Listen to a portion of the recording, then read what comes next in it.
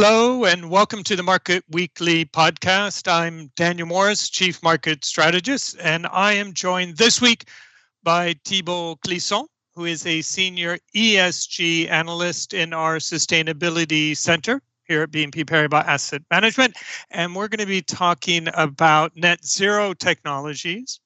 Now, Thibaud has written a really fascinating article that you'll find on our website around net zero technologies that came out a couple of weeks ago. I read it, really interesting. And I had a bunch of questions, Thibaud, if that's okay with you.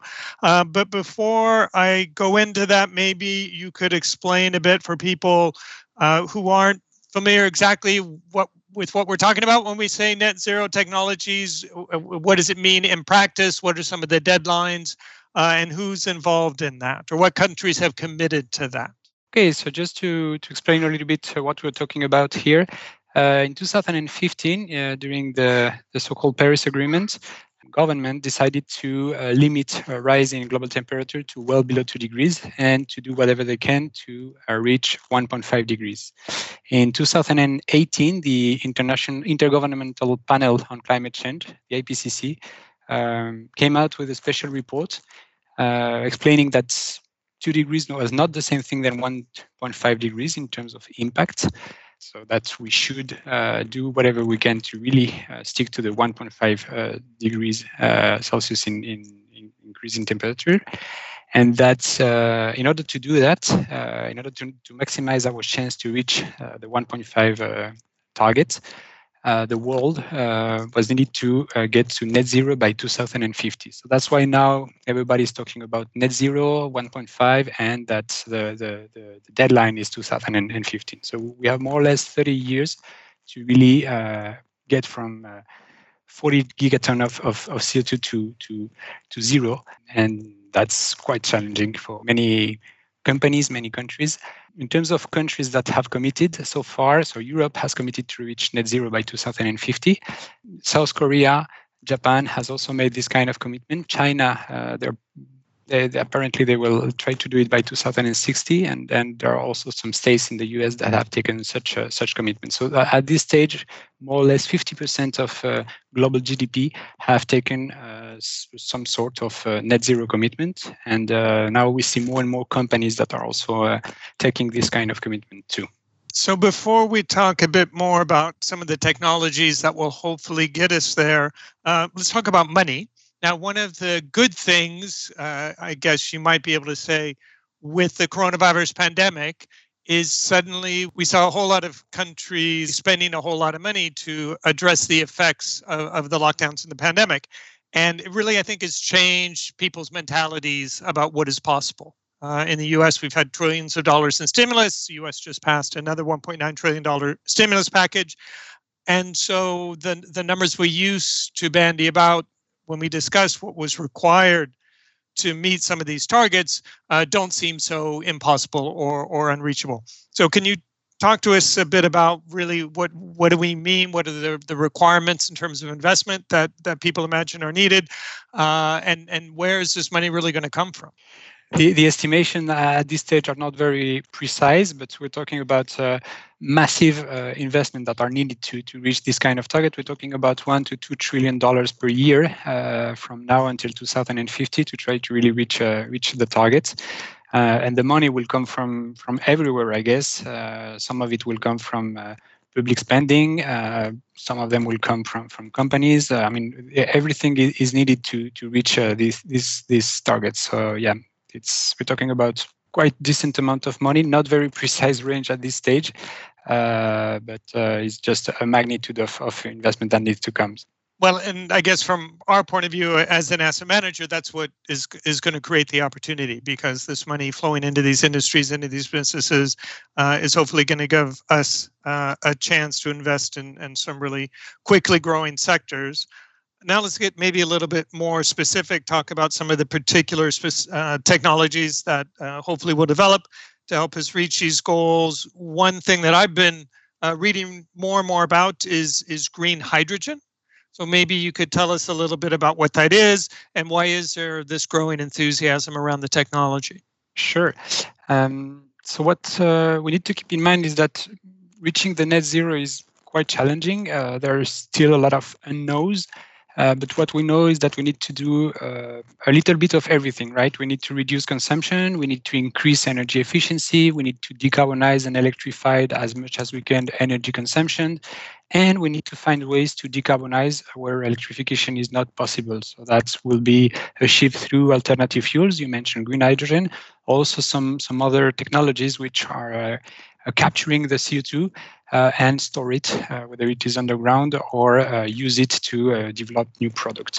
A lot of things have been done towards regard the decarbonization of electricity production. I mean, over the last 10 years, we have seen a massive deployment of cheaper and cheaper wind and solar energy. What we have figured out is that now wind and solar are cheaper than new conventional sources for new projects, and that's the case in most of the world. And it's increasingly the case for when they compete with existing thermal power plants. So really on that aspect, I think decarbonization of electricity production has been quite successful, and it's now mature technology. But the other technologies are less mature and there are more unknowns, more challenging. But green hydrogen, it's true that it has been really the focus over the last month. There are a lot of enthusiasm on that topic, a lot of announcements made by different companies, different governments. Most of the countries in Europe have now official targets from the governments to reach green hydrogen production. We have seen companies also trying to investing money and announcing new development capacities. So that's something which we have seen emerging for the last, I would say, year with a real interest. In a few words, what we're talking about when we're talking about green hydrogen is producing hydrogen through the electrolysis of water using renewable energy. At this stage, most of the hydrogen is produced through another way, which is emitting a lot of greenhouse gas emissions. This new way of producing, it's not a new way of producing hydrogen, but it's the way countries and companies are developing now. It's promising for different reasons. First, because when you produce hydrogen through the electrolysis of water using renewable energy, you're basically not emitting any or very limited amount of greenhouse gas emissions. And you're producing an energy source, which is very interesting for different reasons. First, you can store it and you can transport it not quite easily, but it's not so challenging from that point of view. It's also it can act as a buffer for renewable energy production, and it can be used for many different applications. It can be used for transport. It can be used for some industries where they need heat or they need a source of energy. It can be injected into the networks for heating purposes at home. So there are many different applications with one source of energy. So from that perspective, it's quite interesting. And I think the reason why there have been so much enthusiasm regarding green hydrogen over the last year is because now people are starting to see the feasibility of green hydrogen being competitive with traditional hydrogen in the next 10 years, let's say. So that's why we have seen a massive inflows of public support on that area. The reduction in cost on renewable energy production that we have seen over the last years and which have surprised a lot of investors is also helping a lot in seeing this possibility of halving the cost of green hydrogen production. The fact that also projects are becoming bigger and bigger help to reduce the cost. So there is a lot of expectations on that front in terms of reducing the production cost. And also we have seen different applications. A couple of years ago, people were wondering if it was possible to inject hydrogen directly into the gas network without a big problem. We're talking about volumes up to 30% of total volumes that can be injected. So there have been some evolutions on that aspect that has helped imagine the green hydrogen as becoming a major green technology in the coming years. Yeah, and I would imagine, exactly increasing the quantity of these renewable energy sources would be crucial. For example, when we think about the benefits we anticipate from electric autos, if the original energy that goes into the batteries isn't from a renewable source, it's not really quite the benefit that we would hope to see. but that might be a topic for another podcast. I actually wanted to ask you a separate question. If I understood correctly, in your paper, you talked about how, on one hand, of course, we're developing renewable energy technologies wherever possible, but in some instances, it at least isn't yet always feasible to have renewable energy sources. You talked about, for example, cement production, which it just right now isn't something we can do. And as an alternative, then we're looking at carbon capture and storage technologies. So tell us a bit about that, and is it really a sustainable solution? Yeah, sure. As you mentioned, I mean, we can electrify it as much as we can. At one point, the final target is really to reach net zero, so to be able to almost emit 0 tons of CO2 every year. And for some industries or for some activities, there are currently no technologies that allow to imagine or to see this kind of carbon reduction. We have reached kind of a plateau to reduce greenhouse gas emissions further. So we need to find other ways to make sure that the CO2 that those activities emit doesn't go into the atmosphere. And for these kind of activities, we can imagine to take that CO2 out of the steam and to store it underground or to use it. So that's why for this kind of very specific activities, we can imagine that what we call CCS, carbon capture and storage, will become an alternative or a solution to really decarbonize this kind of activities. But at this stage, what we have seen is that these kind of technologies, when they are used in cement plant or in other activities, when you have an industrial process that emits CO2 and when you try to capture it and to store it, I mean, they're not developed at a commercial stage. The technology is not yet mature. There are a lot of questions on the economics of this kind of project, and the economy viability is not a given. And most of the time, for most of the projects that are currently capturing CO2 and store it, they are linked to oil and gas production. Well, basically, they just inject back the CO2 into the depleted fields. And it finds its viability, its economic viability, by announcing oil and gas production. So from a climate point of view, these kind of projects are not necessarily well developed or well allocated.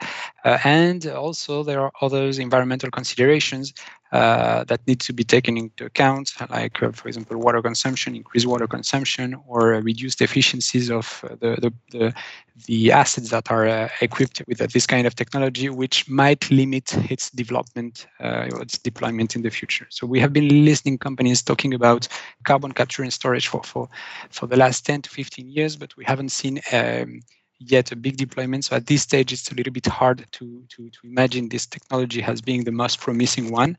But as I mentioned in the beginning, we will need a little bit of everything to reach the target. So CCS could be a part of the solution for some specific cases. Great, very, very helpful. I don't know if you're aware, there was a big snowstorm in the U.S. and particularly in Texas a few weeks ago, and evidently much of the Texas power grid collapsed, and you had people days, if not longer, in sub-zero temperatures. So it was quite catastrophic. But it then promoted a discussion around the reliability of renewables. And could they be depended upon to provide energy in these kind of arguably extreme situations? So the question is, how do we deal with the intermittency with renewables without having to rely on fossil fuels? I mean, there are different answers to that question. It's true that it's currently one of the main criticism of renewables, the fact that you don't have wind that blows all the time, and it's supposed to be less reliable than the fossil power plant that you just need to turn on to start producing electricity, right? But with the reduction in cost, not only on the production of renewable electricity, but also in the development of batteries, that's part of the answer is the fact that you can increase the reliability of renewable projects with this kind of technology and keeping the competitivity of those solutions with the fossil solutions. But another way also to answer into that question is to try to develop smart energy production assets by mixing capacities, not relying only on a windmill or on solar panel to balance the production assets and to try to be as much as possible interconnected with different areas, just to avoid having dependency on one specific asset. So a mix of new technologies like the batteries. It's not new, but having a more smarter projects than just one asset can perfectly help in balancing this intermittency of renewables. Very good. Then if I could summarize a bit what you shared with us, Thibaud, you pointed out that we have a commitment of around 50% of global GDP among the different countries to getting us to net zero by 2050. However, you acknowledge that's a quite ambitious and challenging goal. That's going to require a significant amount of investment, but from our point of view as an asset manager, that really is going to be the opportunity. Some of the technologies we're seeing developed are around green hydrogen, around carbon capture and storage when a renewable energy source isn't really yet feasible in a particular industry, and also developing technologies that address some of the current weaknesses with renewables, for example, intermittency in the production of power with, for example, wind. Thanks very much, Thibaud, for your time today. If you, our listeners, have any further questions, please do not hesitate to reach out to your BNP Paribas Asset Management contact. I would encourage you to go to the Investors Corner part of BNP Paribas' website and read Thibaud's article. Thank him again for sharing his insights with us. Please join us next week when I'll be speaking with Jessica Teya and Jikai Chen to discuss Asian equities. Until then, we hope you stay safe and take care. This podcast presentation includes a discussion on current market events and is not intended as investment advice or an offer of products or services by BNP Paribas Asset Management. Please keep in mind that the information and analysis in this presentation is only current as of the publication date.